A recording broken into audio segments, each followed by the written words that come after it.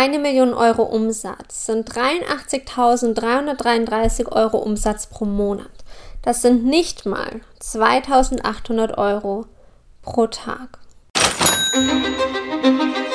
Wir alle lieben dieses Geräusch. Doch was wir noch viel mehr lieben ist, wenn dieses Geräusch zum Standard wird. Lückenlos. Jeden einzelnen Tag. Mehrfach. Und das nicht auf Basis einer Businessführung, die zwar profitabel ist, aber überall zwickt. Sondern nur mit 100% Fuck Yes Energy durch das Errichten unseres Unapologetic, Uncompromised Empire, das auch dann für uns arbeitet, wenn wir es gerade selbst nicht tun. The She Aims Higher Way eben. Und damit herzlich willkommen im She Aims Higher Podcast. Ich bin Ramona Ochsenbauer, Gesicht, Herz und CEO von She Aims Higher, dem Zuhause angehender Multiple 6- und 7-Figure Personal Brands, die lernen wollen, wie Business wirklich funktioniert. Du bist nicht hier für Kompromisse. Du bist hier, um deine eigenen Regeln zu schreiben. So fasten your seatbelt, because your unapologetic, uncompromised empire is waiting. Diese Folge ist eine sehr besondere für mich. Nicht nur, weil es die allererste dieses Jahres ist, sondern weil es tatsächlich die erste Folge ist, die ich hier von unserem neuen Haus aus in Costa Rica aufnehme, mit Blick auf den Pool mitten im Dschungel. Gleichzeitig ist es ein Thema, beziehungsweise zusätzlich ist es ein Thema, das mich in den letzten Wochen sehr, sehr stark beschäftigt hat und das ein Thema ist, dem ich unbedingt mehr Aufmerksamkeit widmen möchte, weil so viele, vor allem Multiple 6 und sogar 7-Figure Personal Brands weit unter ihren Möglichkeiten spielen, weil sie Jahresplanungen vermeiden, weil sie sich hinter Vision Boards verstecken und sich selbst erzählen, damit wäre die Jahresplanung erledigt. It's not. Weit, weit unter dem bleiben, was eigentlich möglich wäre. Ich kann es absolut nachvollziehen. Ich weiß, dass da oft die Angst mitschwingt, von zu sehr eingegrenzt zu sein, die Angst davor, nicht spontan agieren zu können, die Befürchtung, dann von äußeren Dingen wie beispielsweise Projektplänen abhängig zu sein, nicht spontan verreisen zu können, nicht spontan mal ein Angebot droppen zu können. Doch genau das ist eben erst dann möglich, wenn du planst. Das alles ist erst dann möglich, wenn du dir erlaubst, wirklich eine Jahresplanung, eine Quartalsplanung zu machen, wenn du dir selbst erlaubst, deinem Business diese Leitplanken zu geben, die es so, so dringend braucht. Denn im Kern geht es bei einer Planung nicht darum, dass du Dinge starr werden lässt. Es geht nicht darum, dass du etwas tust, was dich selbst einsperrt, sondern es geht darum, dir überhaupt erst Flexibilität zu ermöglichen. Und eine richtig gute Planung ist an der einen oder anderen Stelle sogar dazu da, um wieder umgeworfen zu werden. Und ich habe diese Folge gestartet mit dem Intro von 1.000.000 Euro Umsatz sind 83.333 Euro Umsatz im Monat. Das sind nicht mal 2.800 Euro pro Tag. Als mir das vor ein paar Wochen bewusst geworden ist, als ich mir diese Zahlen einfach mal aufgeschrieben hatte, war es auf einmal so, okay, krass. 1 Million war für mich immer eine Zahl, die sehr groß war. Man kennt es ja von seiner Kindheit, aus seiner Jugend. Gibt nicht umsonst Sendungen wie Wer wird Millionär oder auch so dieses Bild, das wir von einem Millionär haben. Klar war durch Inflation und solche Geschichten 1 Million vor 20 Jahren oder vor 30, 40 Jahren nochmal was anderes, als es heute in 2024 ist. Gleichzeitig haben wir für uns durch gesellschaftliche Prägung diese Million einfach so emotionalisiert, also da ist so eine krasse Emotion drauf, dass so dieses Millionärsdasein, ein Millionenbusiness, nicht umsonst haben das extrem viele auch in ihrem Wording in Bezug auf Marketing, dass das etwas ist, was so, ja, wie der heilige Gral vielleicht schon einem vorkommt, dass es etwas ist, wo man das Gefühl hat, boah, wenn ich das erreicht habe, dann habe ich es geschafft. Und das ist bei mir nicht mehr so. Also klar, ich hatte diese ganzen Prägungen auch und für mich war 1 Million auch immer so krass. Das hat sich in den letzten Jahren und Monaten sogar noch vermehrt, hat sich das sehr, sehr stark revidiert und trotzdem war es dann für mich einfach so spannend zu sehen, dass diese 7 Figures, die Million ja ist, als Jahresumsatz, dass das gar nicht so viel ist. Das ist auf den Monat bzw. auf den Tag heruntergebrochen gar nicht so krass ist. Und das war für mich dann der Anstoß zu sagen, hey, lass doch mal ein 7-Figure-Year planen. Ich habe nämlich meine Jahresplanung bereits im November gestartet. Je früher du mit einer Jahresplanung startest, umso besser. Also man kann es nicht ganz, ganz krass pauschalisieren im Sinne von fang am besten schon im Januar des Vorjahres damit an, aber so Oktober, November, spätestens Anfang Dezember sind eigentlich so die perfekten Startzeitpunkte, um dich mit deiner Jahresplanung zumindest mental zu beschäftigen. Wenn du jetzt diese Folge hörst und denkst so, Ramona, ich habe mir mein Vision Board gebastelt an Silvester, aber ich habe jetzt die Jahresplanung so ein bisschen vernachlässigt, all good. Du kannst es definitiv nachholen. Besser holst du es im Januar, vielleicht, wenn du die Folge später hörst, auch im Februar, vielleicht sogar März noch nach. Es ist trotzdem besser, als wie wenn du es einfach auf den Tisch fallen lässt und keine Jahresplanung machst. Und ich habe mit meiner Jahresplanung, wie gesagt, dann im November angefangen. Es war ein ongoing process, den ich hier in dieser Folge für dich einmal herunterbrechen möchte. Ein Prozess, den du an vielen Punkten tatsächlich sogar 1:1 für dich übernehmen kannst, aber nicht im Gesamten, weil natürlich immer viele Dinge mit reinspielen. Bei mir war es zum Beispiel so, dass in dieser Zeit der Jahresplanung einfach extrem viel passiert ist, auch in Bezug auf Brand Upgrade. In dem Moment, wo diese Folge hochgeladen wird, ist es schon offiziell, wir haben ein neues Branding, wir arbeiten mit neuen Visuals und dieses Brand Upgrade, das ist eben nicht nur visuell, sondern wir haben an vielen Stellen upgegradet. Das Brand Messaging, wir haben die Brand Voice nochmal überarbeitet.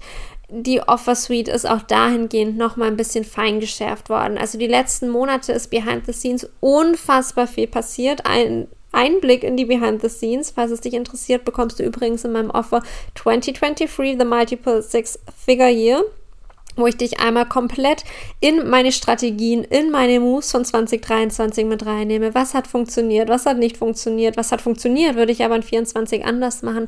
Ein sehr, sehr geiles Offer, das du tatsächlich wie Netflix anschauen kannst, das extrem cool aufbereitet ist und für dich super viele Einblicke in mein Multiple Six-Figure Business von 2023 mit reinnimmt. Link dazu findest du in den Shownotes. Und dieses Brand Upgrade, das ging ein bisschen Hand in Hand, nicht nur ein bisschen, es ging stark Hand in Hand mit meiner Jahresplanung. Deswegen meine ich, dass du nicht alles ganz genau so einfach 1:1 nicht nachmachen ist das falsche Wort, aber nicht einfach 1:1 übernehmen kannst. Ich möchte dich trotzdem mit in die allerwichtigsten Steps mit reinnehmen, die ich in meiner Jahresplanung gemacht habe, die du eben für dich ganz genauso nutzen kannst. Egal, ob du deine Jahresplanung schon gemacht hast und sagst, hey, ich möchte gerne nochmal den Feinschliff machen, oder ob du jetzt hier diesen kleinen Arschtritt dir abholst und dich nach dieser Folge hinsetzt und deine Jahresplanung machst.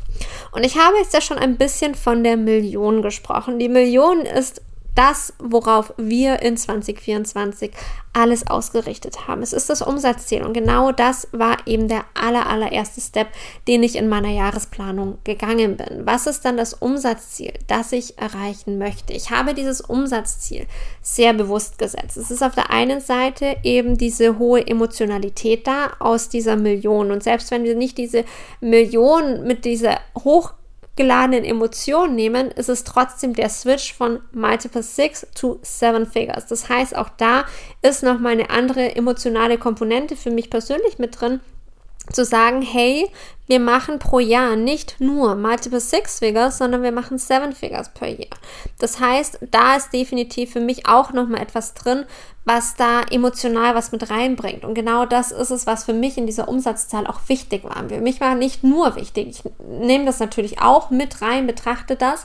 Für mich war nicht nur der Status quo, also nicht nur der Vorjahresumsatz wichtig, auch nicht nur die Entwicklung des Vorjahres in Bezug auf, was war denn Januar, Februar 2023 der Fall und wie sah denn Oktober, November, Dezember aus, sondern wirklich auch, dass dieses Umsatzziel mich emotional anzündet, dass ich da richtig Bock drauf habe, dass es etwas ist, wo ich sage, boah, das ist jetzt nicht nur irgendeine Zahl, sondern da steht für mich wirklich eine Emotion dahinter.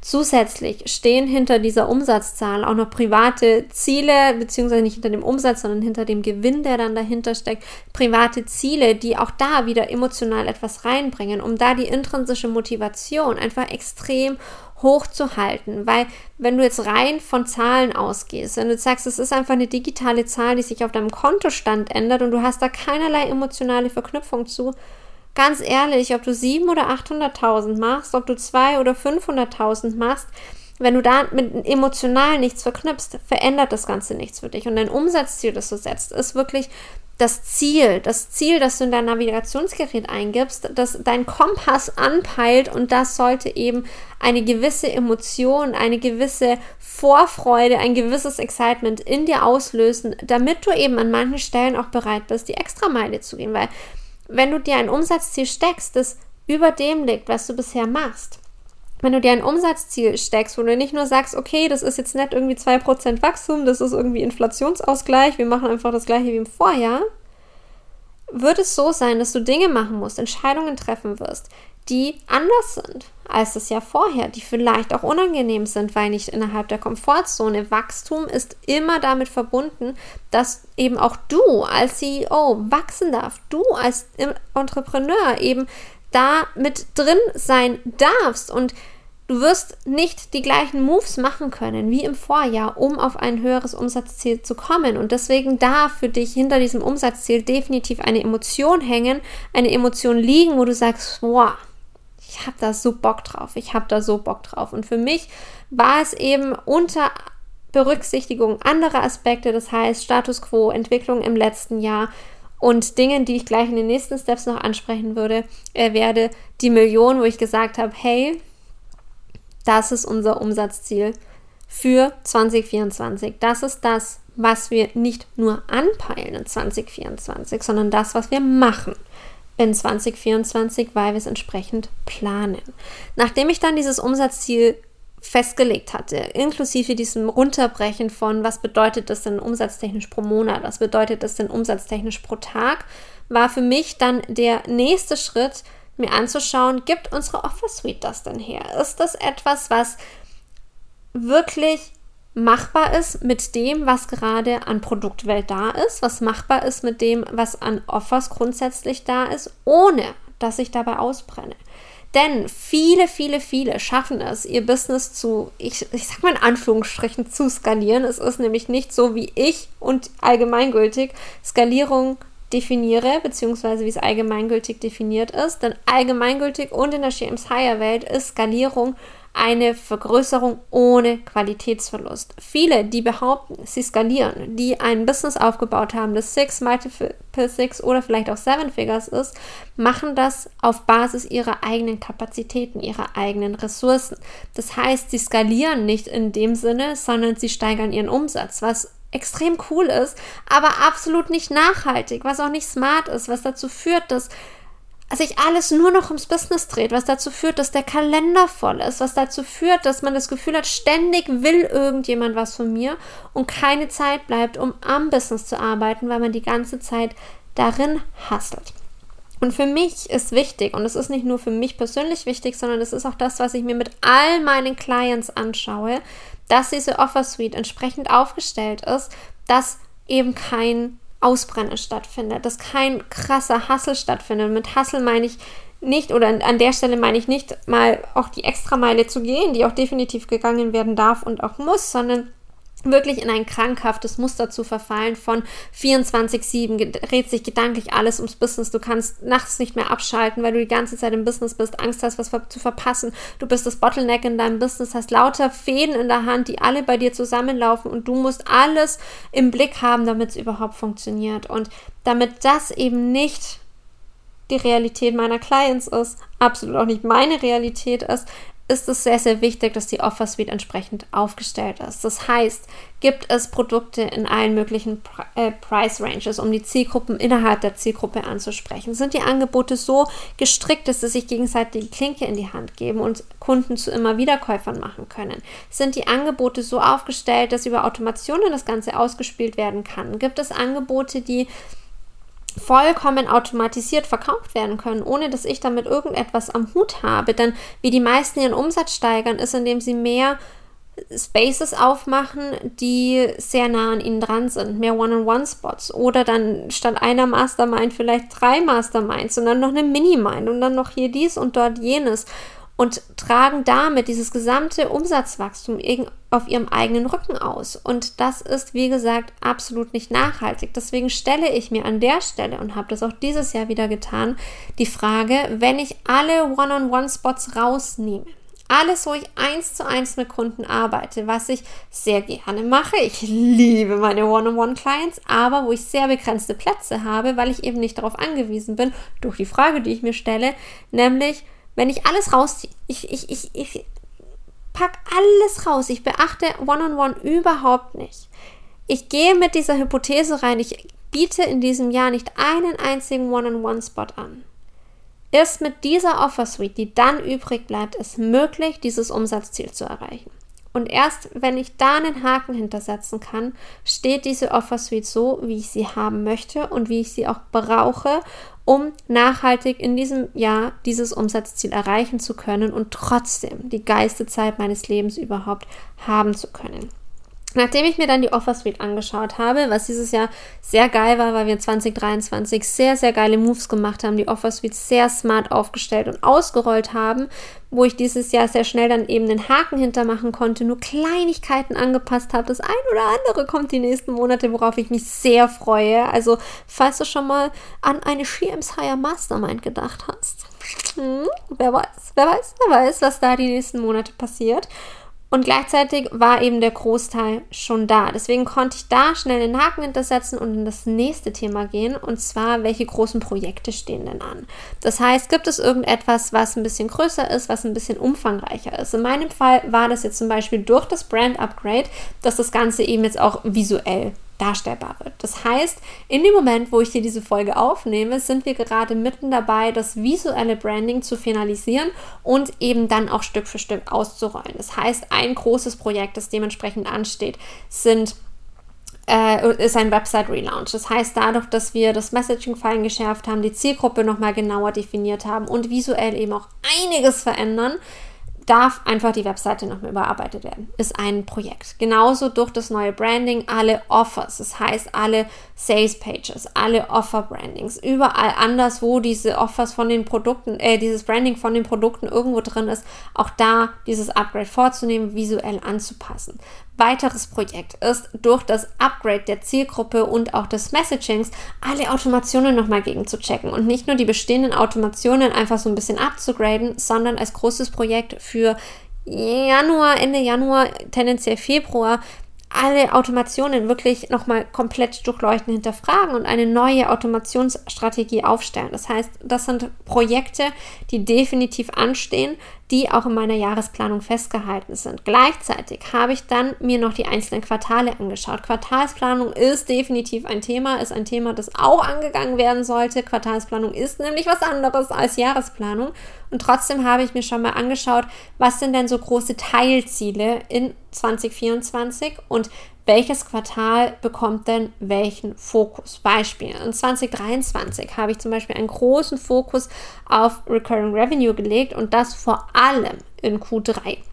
Die Moves, die ich in Q3 gemacht habe, die auch übrigens in 2023 The Multiple Six Figure hier enthalten sind, beziehungsweise wo ich darüber spreche, was diese Moves waren, haben dazu geführt, dass ich jetzt in 2024 schon mit 123.000 Euro Recurring Revenue, das heißt Verträge, die geschlossen sind, Payment Plans, Ratenzahlungen, die safe kommen, gestartet bin, ohne dass ich irgendwie was verkauft habe. Das heißt, das war einfach etwas, was schon sehr, sehr weit im Voraus eben auch angegangen werden darf, um dann Monate später einen Effekt zu haben. Und das könnte zum Beispiel ein Fokus sein, der für ein bestimmtes Quartal steht oder auch Reichweite aufbauen. Auch das könnte Fokus für ein bestimmtes Quartal sein. Also das war dann der nächste Step, den ich gegangen bin.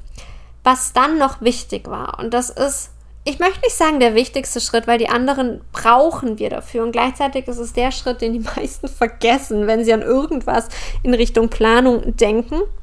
Und zwar, dass ich gegengecheckt habe mit dem, was wir jetzt aufgestellt haben. Das heißt, das Umsatzziel, die Änderungen in der Offer Suite, die Projekte, die anstehen, den Fokus der einzelnen Quartale. Welche Switches braucht es dafür innerhalb meines Businesses? Was braucht es dafür an Veränderungen? Was ist das, was angegangen werden darf? Sind es Prozesse? Ist es Messaging? Ist es Content? Ist es Sind es Angebote? Sind es Angebote, die gehen müssen? Sind es Angebote, die neu erstellt werden müssen? Sind es Formate, die umgemodelt werden müssen? Sind es vielleicht auch grundlegend Dinge anders machen als im Vorjahr machen? Und dann mich zu fragen, sind es in Anführungsstrichen nur Änderungen oder braucht es dafür auch mehr Kapazitäten? Das heißt, braucht es dafür oder fallen dafür andere Sachen weg und es bleibt unterm Strich gleich, was an Ressourcen gebraucht wird? Oder braucht es dafür mehr Zeit? Gibt es mehr To-Dos? Braucht es mehr mentale Kapazitäten? Braucht es mehr Freiraum auch für mich noch, um am Business arbeiten zu können? Brauche ich vielleicht ein neues Teammitglied? Wo können wir jemanden mit dazu holen? Wo brauchen wir jemanden? Also auch da ist dann nochmal ganz wichtig, gegenzuchecken, um dann auch sicherstellen zu können, dass dieses Umsatzziel, das gesetzt wurde, auch definitiv erreicht werden kann. Und ich konnte dann hinter all diese Dinge einen Haken setzen. Das heißt, meine Jahresplanung für 2024 ist abgeschlossen und auf dieser Jahresplanung basierend werde ich alle Steps in diesem Jahr gehen. Habe einen Actionplan aufgestellt für die ersten Monate, habe die Q1-Quartalsplanung, weiß genau, was wir wann wie machen, worauf wir wann welchen Fokus legen, habe coole Ideen, gleichzeitig Freiraum für Dinge, die auch mal spontan passieren, für ganz viel ausprobieren, für Innovation, und ich freue mich auf dieses Businessjahr wie bisher auf noch kein anderes. Und das Coole ist, du kannst nicht nur Behind the Scenes zu 2023 bekommen. Das heißt, es alles, was ich das letzte Jahr gemacht habe, um eben an diesen Punkt zu kommen, an dem ich heute bin, sondern es gibt ein weiteres Offer, das im Prinzip in die gleiche Kategorie fällt und trotzdem sehr, sehr anders ist, nämlich 2024 The 7-Figure Year. Auch dazu findest du alle Informationen in den Shownotes beziehungsweise den Link dazu, denn in diesem Offer werde ich durch das komplette Jahr 2024 mit hinter die Kulissen nehmen. Du wirst alle Steps mit mir gemeinsam gehen, in Echtzeit, Dinge, die gut funktionieren, Dinge, die nicht funktionieren, denn Planung lebt natürlich auch davon, dass man sie in die Umsetzung bringt und nicht alles, was ich mir auf dem Papier überlegt habe, wird 1:1 genauso passieren. Manche Dinge werden besser funktionieren, als ich mir das vielleicht gedacht habe. Manche Dinge werden nicht so gut funktionieren und dann kannst du in Echtzeit miterleben, wie Dinge, die nicht funktionieren, wie ich sie handle, wie ich das Ganze drehe, damit dann doch unterm Strich alles wieder in dem Rahmen funktioniert, den ich mir gesteckt habe oder noch besser wird. Ich nehme dich mit in das Was, in das Warum, in das Wie. Du bekommst exklusive Einblicke, wie du sie an sonst keiner anderen Stelle im Online-Space bekommst. Wie gesagt, Link dazu in den Shownotes, klick dich unbedingt rein und lass uns 2024 gemeinsam rocken.